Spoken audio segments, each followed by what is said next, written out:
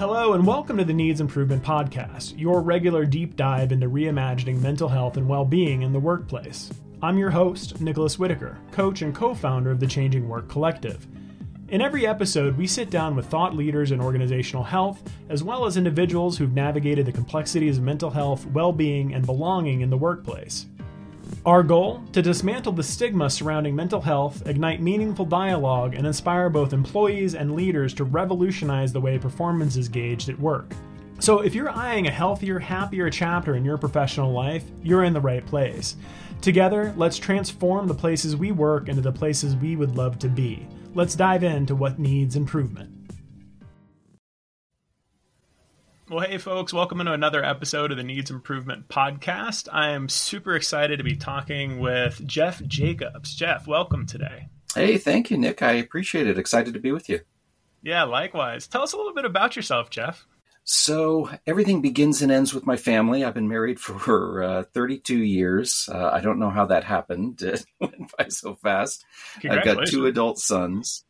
Thank you. I appreciate it. Congratulations to me for my wife putting up with me for that long.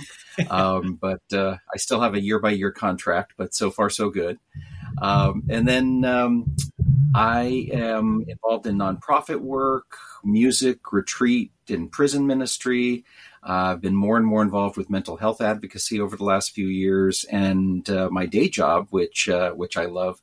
I've been 30 plus years in human resources, and I'm currently the senior director of organizational effectiveness for Adobe.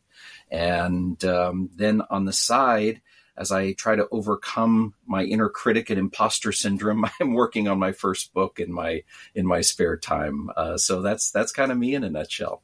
Oh, I love that. So tell me a little bit, we were talking before we jumped on the call. I know you're a big supporter of men's mental health. There's this term that you floated across my desk at one point called a compassionate agitator.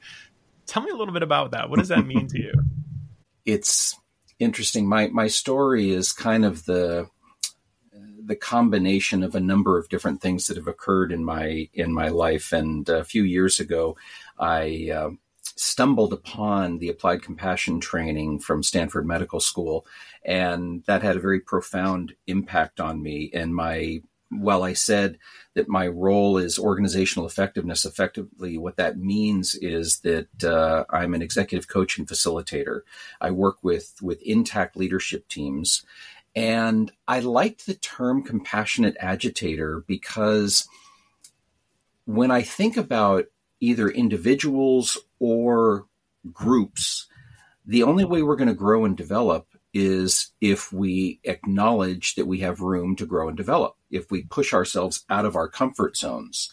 And it's kind of the reason why we need accountability buddies. And if we want to work out, it's sometimes helpful to have a coach. And if you are just pushing someone out of their comfort zone, if you're just that agitator, then you're at risk of just being a bully or a jerk or someone that's, an individual doesn't want to have part of their life. But if you add the compassionate side of this and you're really helping them through obstacles and adversity, then that's where that term comes from. So I like to push people. I like to agitate. I like to help people, outside that comfort zone, which is so desirable for us to be in. But I try to do it in a compassionate way. So that's where that phrase came from. No, I love that. And what brought you to this idea of compassion as a component of your work within the corporate space? It's a funny story. It was actually, it's ironic because it was 3 years ago, right before New Year's. And my company, Adobe, has a learning fund, so we can get various leadership books, and they'll pay for it, which is great. And I sent a note out to about 10 of my mentors, colleagues, people I respected, and I was in this mind frame of purpose of life and how do I make life more meaningful? And I asked them, what should I be reading? What books are have impacted you? And I got a list of 30 books.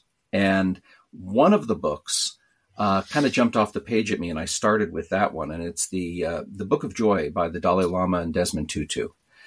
And I was really struck by their descriptions of joy versus happiness. And we can get into that. but it was on page 262 that the Dalai Lama referenced this compassion program that he was advocating for out of Stanford Medical School. He had donated some of the proceeds from one of his books to that program. And I was laughing because I was enjoying this book and I felt I had learned so much from it. These conversations that took place in Tibet. And then 20 minutes up the road, there's this program that is teaching what I'm reading about. So I checked it out, and that led me down this 11-month certification, which led to another program, a 9-month certification through Sounds True and LinkedIn Learning in New York University, which led to the Institute of Organizational Science and Mindfulness. And then 3 years later, I have just seen a phenomenal difference in terms of how this has shaped my outlook, how it has impacted my ability to be a better coach and facilitator. And probably most importantly, this huge unlock on the topic of self-compassion and acknowledging that that was really a foreign concept for me. And that self-compassion allowed me to tap into some things. And that actually was an unlock for mental health advocacy and kind of going public with some of the challenges that I've been facing that I was, frankly, too concerned to share publicly prior to that. Yeah. Well, first of all, thank you for doing that work. I mean, I think a lot of leaders could benefit from training and from exposure to compassionate awareness and just other modalities around how to put that into practice in the actual workplace. Particularly when you talk about mental health, and I think this is a big reason why I even started this podcast in the first place, was really to try to destigmatize the experience of mental health struggles in the workplace, particularly for men. I've found that has been a very interesting journey of my own. I'm kind of curious, to whatever degree you're willing and able to share. Can you provide a little context for us about what your experience was within the corporate space, navigating mental health awareness and navigating your own mental health struggles? Absolutely. So one of the most important messages or lessons that I learned, I use the phrase that I've only lived in my own body, so I don't know what typical is. And I thought, in dealing with the pain in my gut and the circular thinking and the constant rehashing the past and over planning for the future, I just thought that was typical. I thought that's what everybody did. And I was wondering why everybody wasn't talking about it, because it was exhausting. And part of my point in sharing this is that I think, there are individuals that suspect or know that they are struggling and they feel alone and they feel isolated. Or B, there are individuals like myself who don't even know that they're struggling needlessly, that they may have something they're wrestling with and there's help available. Now, I found out about this through pure happenstance. I mean, I believe in divine intervention for these reasons. The first time I managed a team, I was a disaster. It was 20 years ago, and I was a horrible manager. Now, we achieved our results. We got accolades and awards from the executive staff and all that, but I was just miserable. So years went by. And I kind of abandoned management, and I was an individual contributor and labeled high potential and all those things. And then I got promoted to managing a team that was 3 times larger than the team I was, I crashed and burned with. And I thought, well, you know what? I'm going to go to our employee assistance program, and I'm just going to get some coping skills. I'll have a couple conversations with a counselor, get some coping skills to help me manage this. Figured I'd have 1 or 2 sessions. Well, a year and a half later, I was still in therapy.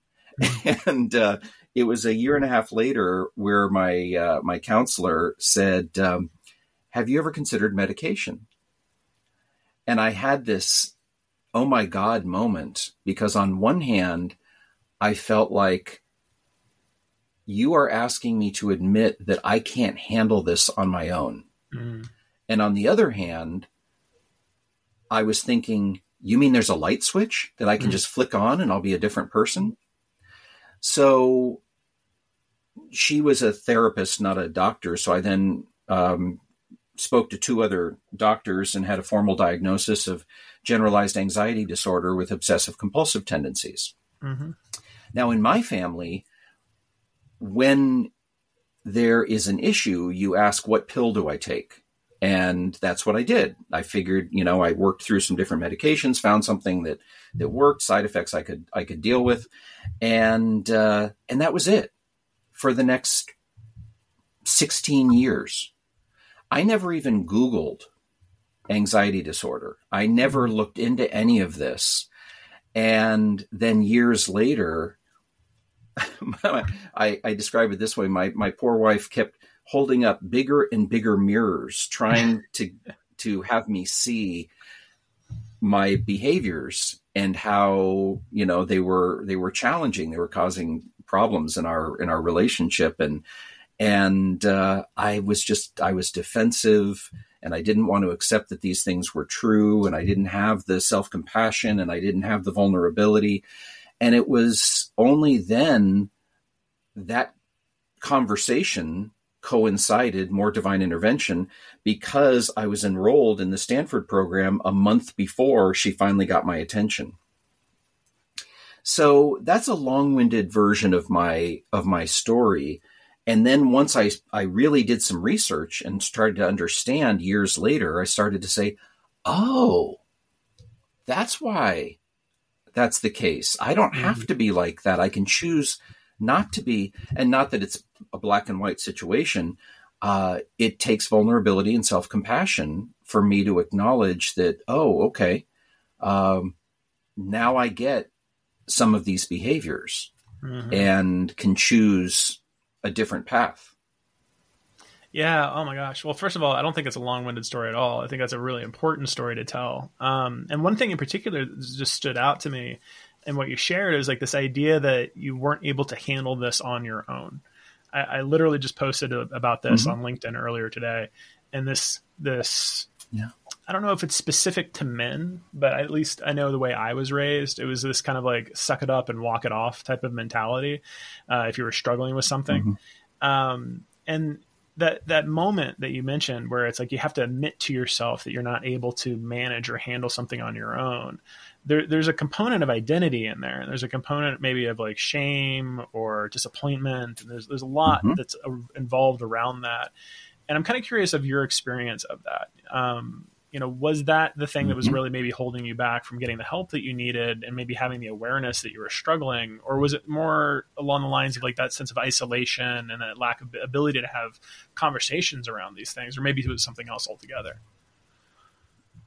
I think shame is a huge aspect of it. And there's also the fear, the fear of the impact it might have on my professional brand and my ability to provide for my family.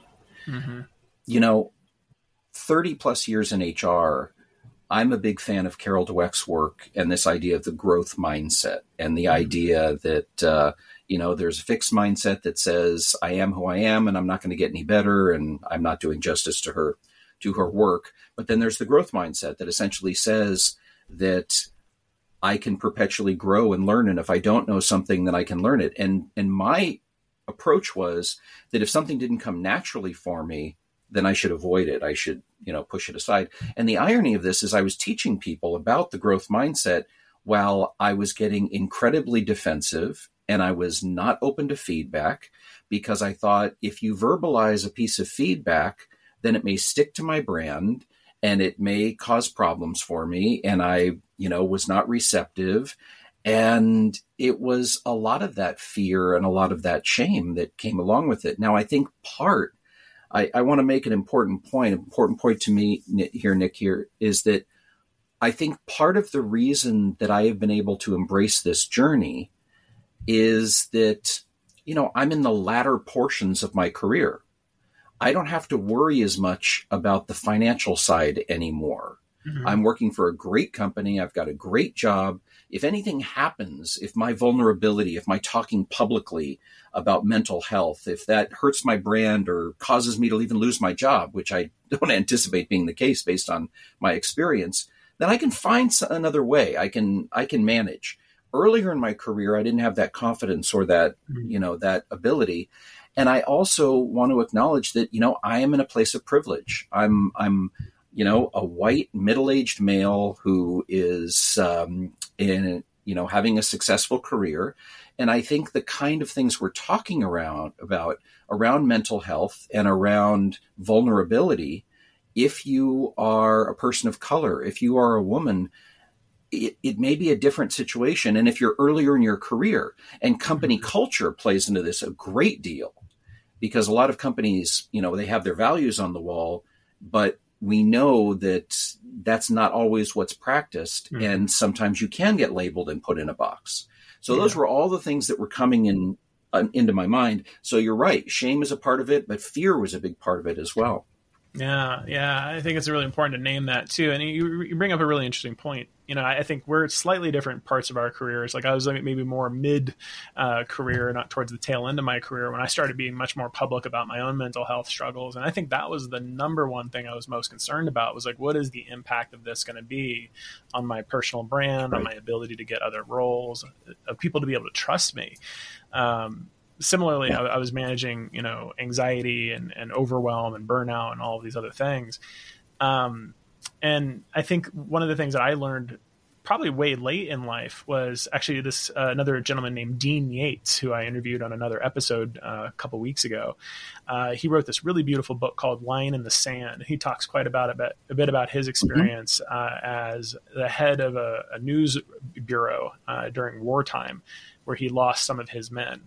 And the way that the news organization handled that was injurious. And there's a term that comes around called moral injury, where like there's this disconnect between your ability to align yourself with your values and, let's say, for example, an organization or a company, what they're espousing and what they're actually practicing might be somewhat different.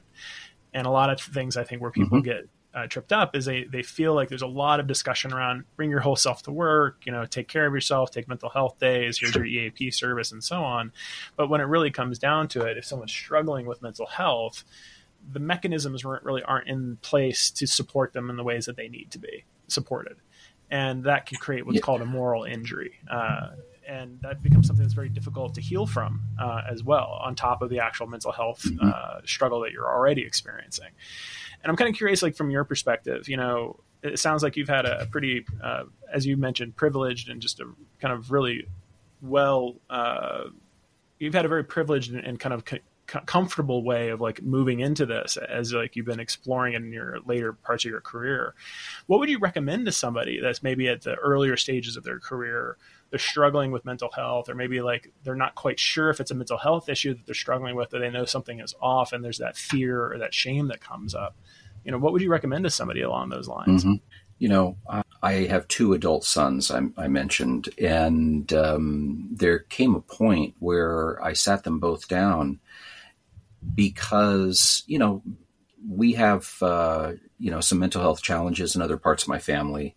And I sat down with them and I wanted to articulate for them, if there's ever a time where you feel that something is harder than you want it to be, and I went through some of the symptoms that I had experienced, then I wanted to demystify the fact that this was something that we could talk about. Now, that said, I do believe that we have to acknowledge that any organization, whether it's a corporation, a nonprofit, a church, a school, they are ripe for dysfunction because we are, in a sense, in competition with one another. We have limited resources. It's not a malicious thing. It's a structural thing. And as such, I think, one of the disservices that I did to myself is I had unrealistic expectations for that entity. So checking my expectations was a big help along the way. We have an illusion that we are, best friends with a lot of the people we work with because we spend 8-10 hours, a day together. And in some cases that's true. And in some cases it's not. And when you leave a company, you realize which relationships you take with you and which you don't. So I think part of it are the expectations that we bring in, because you're absolutely right. That phrase, bring your whole self to work.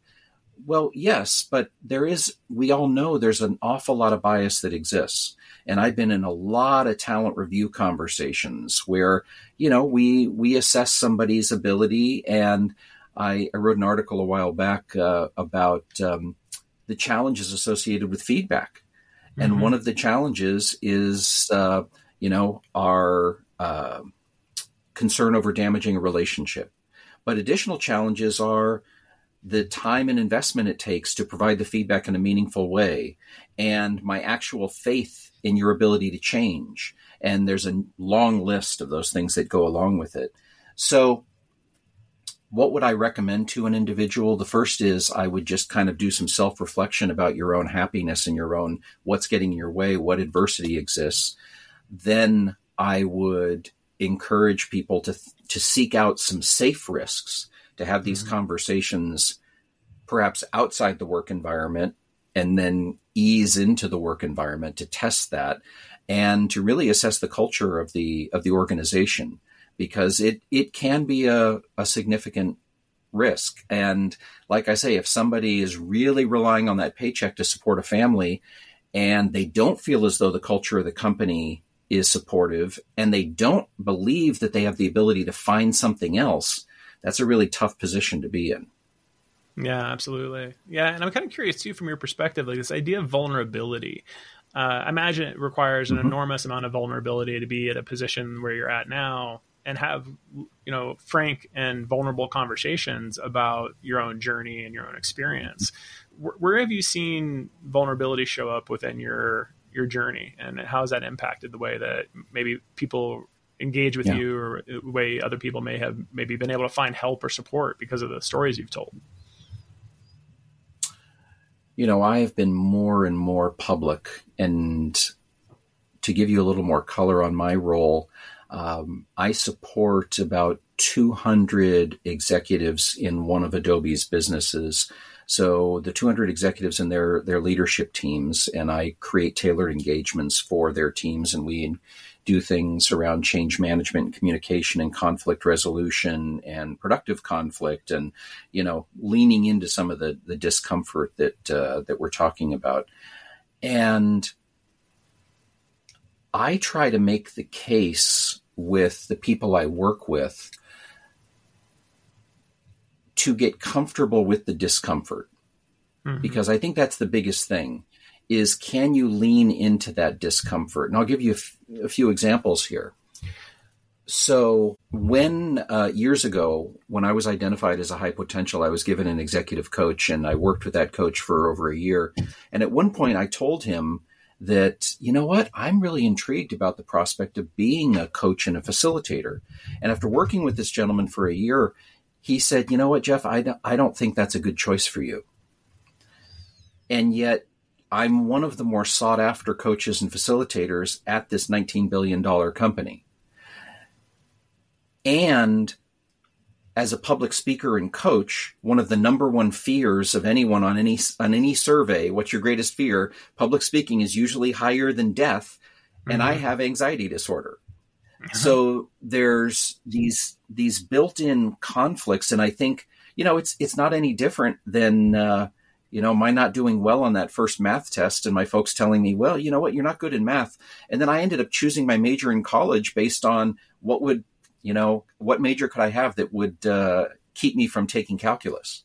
Yeah. It's funny, the stories we tell ourselves. So I think this idea of leaning into that discomfort and really testing yourself and testing some of those assumptions is so critical.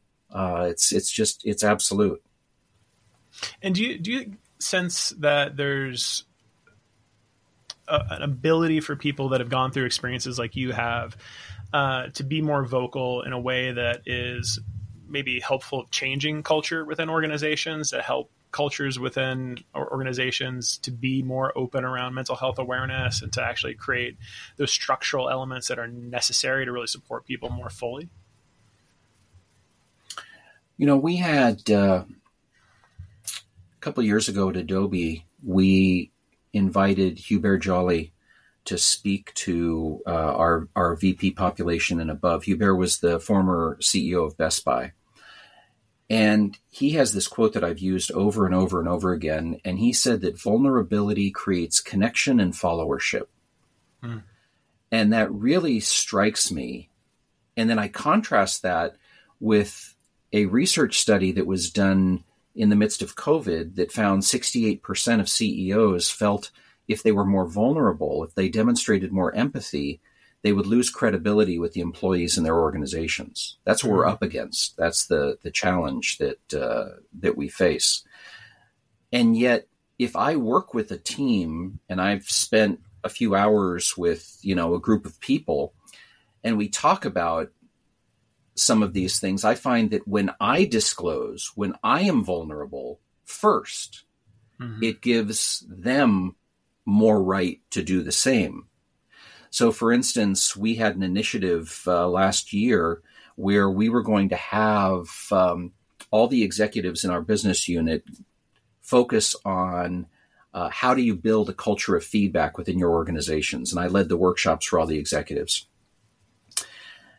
And my number one request of them in terms of building a culture of feedback was to ask them to ask for feedback first.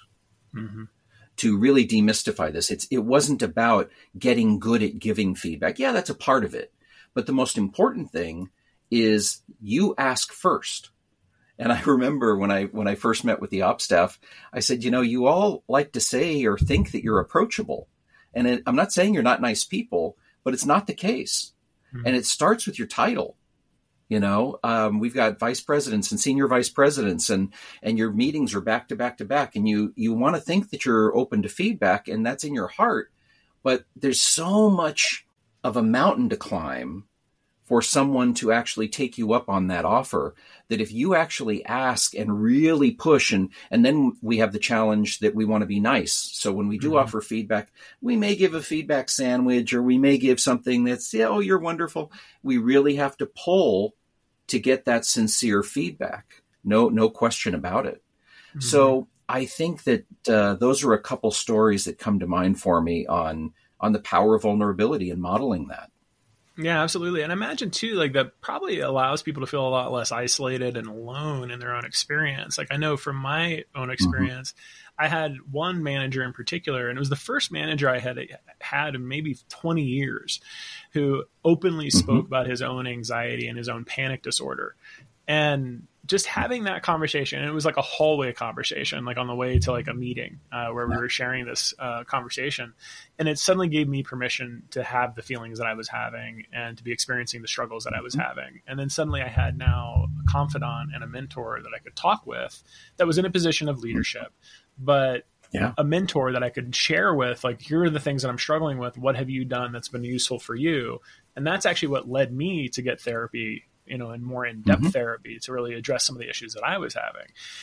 I'm kind of curious of your perspective.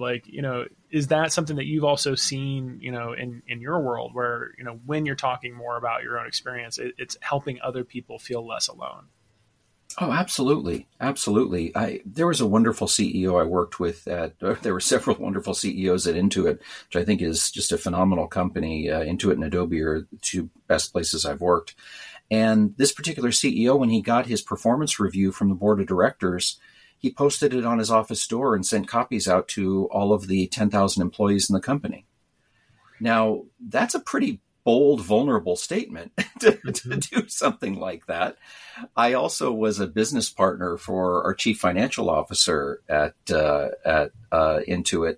And we had what we called a leadership success profile. It was, 5 leadership characteristics.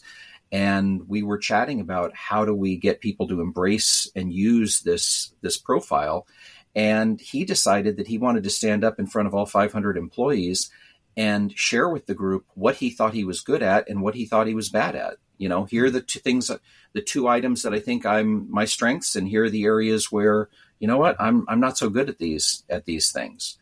And I think when you have leaders that are willing to be that bold and that vulnerable, it sends positive shockwaves through the organization that others can do the same thing. I do think it is important. I think what I shared earlier about the defensive posture and the desire to protect our brand is such a natural place for us to go. And Nick, I know you've been very public in talking about, your layoff situation. And in my 30 years, I've been laid off from 3 companies. One was because of an acquisition. One was because of financial reasons. I was one of a group. And one was all about me.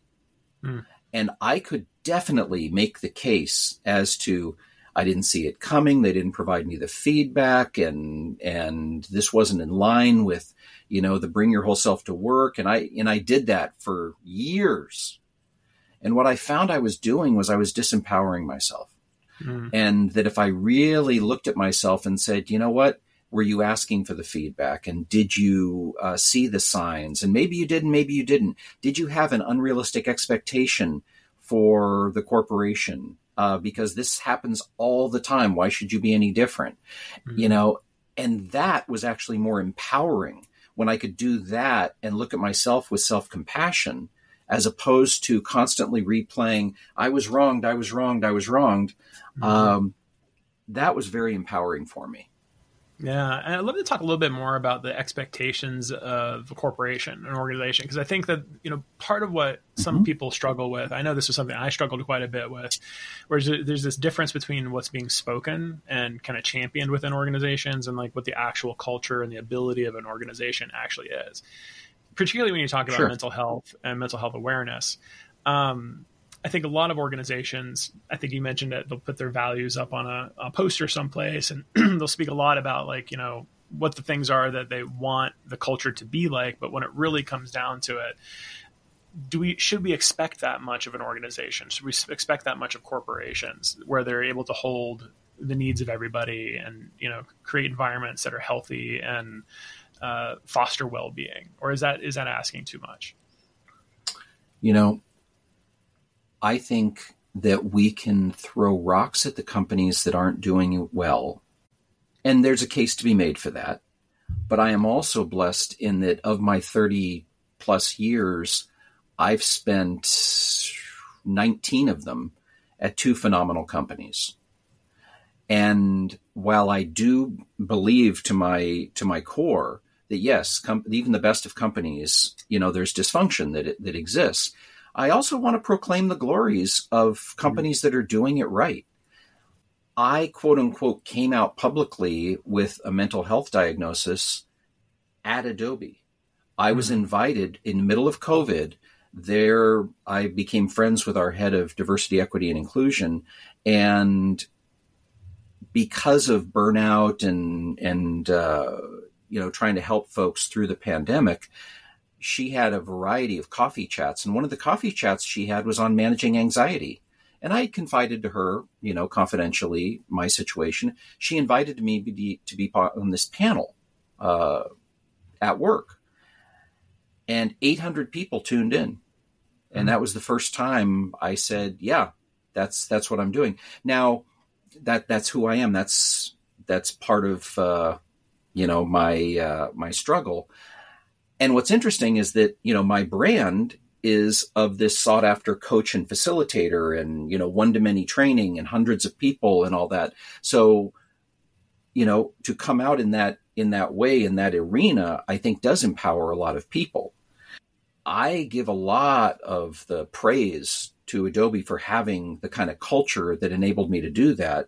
And then further, the first time I was interviewed on this topic, there was an article that was posted, and I got a note from our chief people officer apologizing to me because she was somehow taking responsibility for my anxiety and feeling bad that I'd never shared it with her. our chief people officer. She's, 2 or 3 removed from me. But it was a wonderful, gesture that she came forward with and shared. And I have been encouraged to do things like this and to have these conversations, and Adobe is supportive of that. So I do proclaim the glories of a company like this. And that's a wonderful thing. And at the same time, there are other companies that are just not going to be that enlightened. And we have to decide, do we have the options to continue to seek out those companies that are a better fit with our values, or do we not have that privilege and that ability? And I've worked for, yes, a couple of great companies, and I've worked for some terrible companies where I couldn't do that, where that wasn't an option. And that's an assessment we have to make, and a determination as to whether we have options. Yeah. I think the question that comes up for me too is like, assume someone is in an environment where that's not possible. And perhaps they're struggling, and they've identified that they're struggling in some capacity or another. But maybe the help isn't as obvious as to where to actually get support. We have often EAP services. In some cases, we'll have mental health discussion groups and other types of organizations like that. What would you recommend to somebody that, maybe has this question in their mind of, am I struggling with something? Should I be getting help? Where do I actually get that help? I think when in doubt, you should always have a conversation with someone. You don't have to admit that you have a diagnosable situation in order to talk to a counselor. I recommend talking to a counselor for anyone, because you don't know. It's all about illuminating blind spots as far as I'm concerned. So if you know the reason you're going, then maybe you don't need to go as much as if you don't. I mean, that's the whole thing, is how do we illuminate those blind spots for us that are so critical along the way? And that said, we also don't want to put counselors on a pedestal. So I've spoken to a number of different counselors. I've spoken to a number within the last 2 years, and I work with someone for as long as I feel like it's productive. And then we may plateau in our relationship, or I may find, you know what, you're not the right match for me. Or they may tell me something that I disagree with. And you know what? They can be wrong. So just because they're the ones on the receiving end who have have hung out the sign that says, I'm going to help you, we want to be cautious about elevating them too high in our own minds. So I encourage people to get help, but I encourage people to also trust their gut. And back to your comment about the compassionate agitator, are we finding counselors who are compassionate agitators, or are they just agitators, or are they just wrong, or are they just not aligned for our needs? And we can shop around for that as well. Yeah, I think that's an important point to make. A lot of clients that I talk to, like, they've had a series of bad experiences with coaches or with therapists by the time they actually get to me. And a lot of the work that we actually do is kind of unwinding and undoing some of the harm and some of the damage that came from those experiences, and really trying to help people understand that, like, not all coaches, not all therapists are the same. It's a lot like dating. That's actually an analogy I use quite a bit. It's like, you're going to have to go on like a couple dozen dates until you find the love of your life. I mean, that's just how it is. Why would you feel like that might be different with therapy? I think that's also difficult for people that are in a period of crisis, where, they're trying to find resources. It's urgent. The hurdle of meeting multiple different therapists or multiple different counselors can be quite a tall one to get over. Are there other types of support beyond therapists, beyond counselors that you would recommend? I think you mentioned, you don't have to necessarily have a diagnosis to have a frank conversation with somebody. And I wonder if that's maybe where compassionate leaders come into play. I think that's where compassionate leaders come into play. That's where compassionate friends come into play. That's where there's a lot of wonderful books. I mean, just the word compassion itself is an overused word. And I know a lot of corporations have compassion somewhere in their values or in their mission statement or whatnot, but operationalizing compassion is very different. And there's some wonderful resources on the topic of compassion and leadership. And, I'm a fan of Rick Hansen and Marshall Goldsmith and Pema Chodron and, people from all different backgrounds. And some of those books have a spiritual tint to them. Some of them are more from a leadership standpoint. But I have found learning about self-compassion to be just so huge, because I think in my case, I was my biggest enemy. I was my biggest obstacle. And I think that's typical for a lot of people. I think getting over those mindsets. And as soon as I realized that I was being too hard on myself and sought the skills to be able to manage through that, that's what came through the compassion education. And that could be a full-blown, 3 certifications over 3 years, like was my experience, and I'm still hungry for more.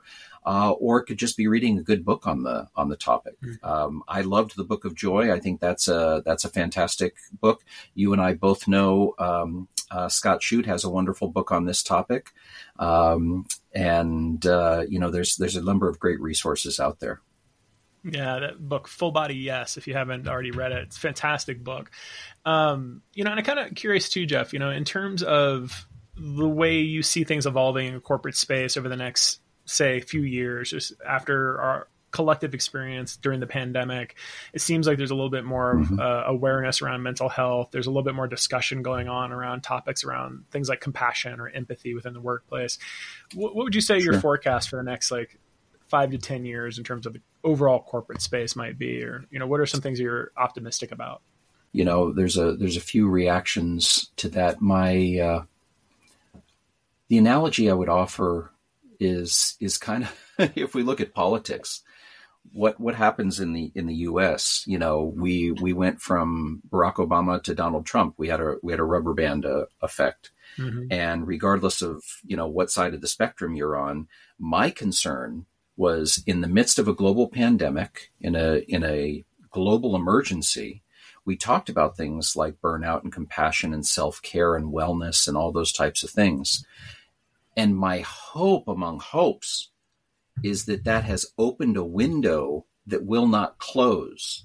And that once we get a handle on the pandemic, then we will continue to acknowledge those things, because I hate to say it this way, from a corporate standpoint, it's good for business.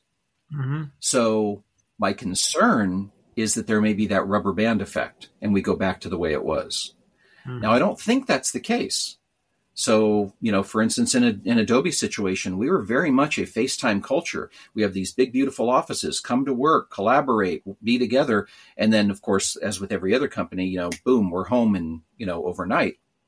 And now we're trying to balance it out 50% of the time in the office, and self-care, and it continues. So my forecast is that the enlightened companies will still lead the way.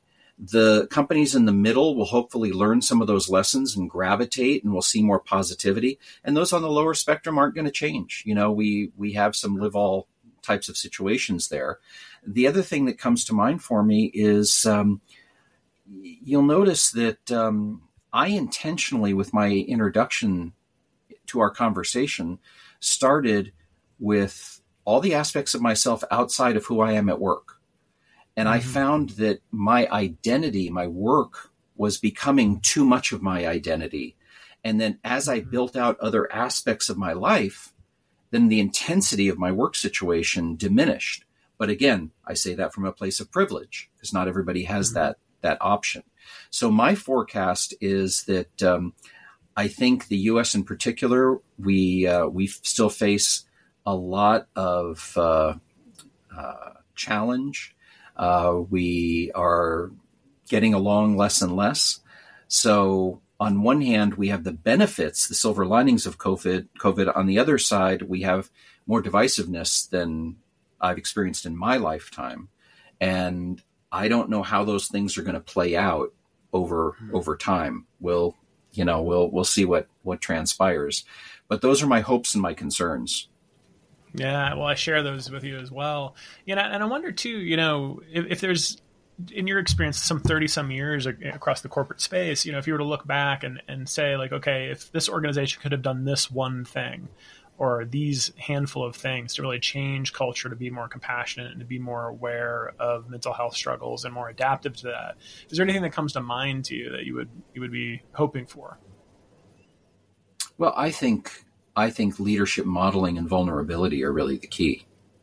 I think if I go back to that study from just a couple of years ago that said 68% of CEOs are hesitant to be more vulnerable, if we could dial that number back to even 50% or, 30 or 40%, I think modeling vulnerability and acknowledging that I'm not succeeding because I'm perfect or because I have no deficiencies. I'm succeeding and working around those. And there's multiple ways of succeeding. The Gallup organization is big on that. The StrengthsFinder exercises and now discover your strengths and such. They are very clear about the fact that there is no ideal collection of strengths that are associated with success. People can be successful with a myriad of different strengths. And I think the more that leaders acknowledge that and talk openly, if we had done this even earlier, that's the look back that I would see, that we would embrace and create an environment of development as opposed to evaluation and grading. It's kind of like, many corporations face the challenge that it is easier to hire someone from the outside than take a risk on someone internally. And it's not that this person outside is better. It's just that we don't know what their deficiencies are. And I know, Nick, I know what you're good at, and I know what your challenges are. And let's see if we can get someone who's perfect, and they're only perfect because we don't know everything about them. Yeah. Oh, man. Well, first of all, I just really appreciate your perspective on all of this. And I sense this tone of optimism and generosity with so much of what you share, both with the current organization you work at, but just generally speaking. I think having that perspective of growth, having that perspective of vulnerability and development, I think that's the word that really kind of stood out for me. And that's kind of the whole name of this podcast around needs improvement. It's kind of pointing a finger at the current structure of how performance reviews and performance management is conducted in organizations. And I think it's a really important note to end on, is that there's a lot that can be done to shift cultures within organizations to be more compassionate. There is research that points to the fact that those types of organizations are more successful, are more profitable. But more importantly, reconceptualizing what our relationship is to work. I love that you started with your introduction, talk about all these other things that help define who you are as an individual outside of your title and outside of the actual work that you do. And I encourage folks quite a bit to think a little bit about that in terms of how they define themselves. Where does work fit into all of this? And is there more to this definition of who you are than your name badge and, your paycheck that you get on a semi-regular basis? So I really appreciate you naming all of those things. Before we go, is there anything that you'd like, any parting words that you'd like to offer to folks, or anything that you'd like to point people's attention towards in terms of how to reach you, how to get more involved in some of the things that you're doing, or anything else that you might like to share? Yeah. So a couple concluding thoughts. The one thing we didn't touch on, which could be a whole nother podcast, is the topic of service. And one of the powerful discoveries for me was when I am being of service to someone else, it's very hard for me to worry about myself. And yes, that's part of my motivation in some of the ministries that I'm involved with, but it's also a mindset I have at work, is how can I be of service to the people around me? And that has been very helpful.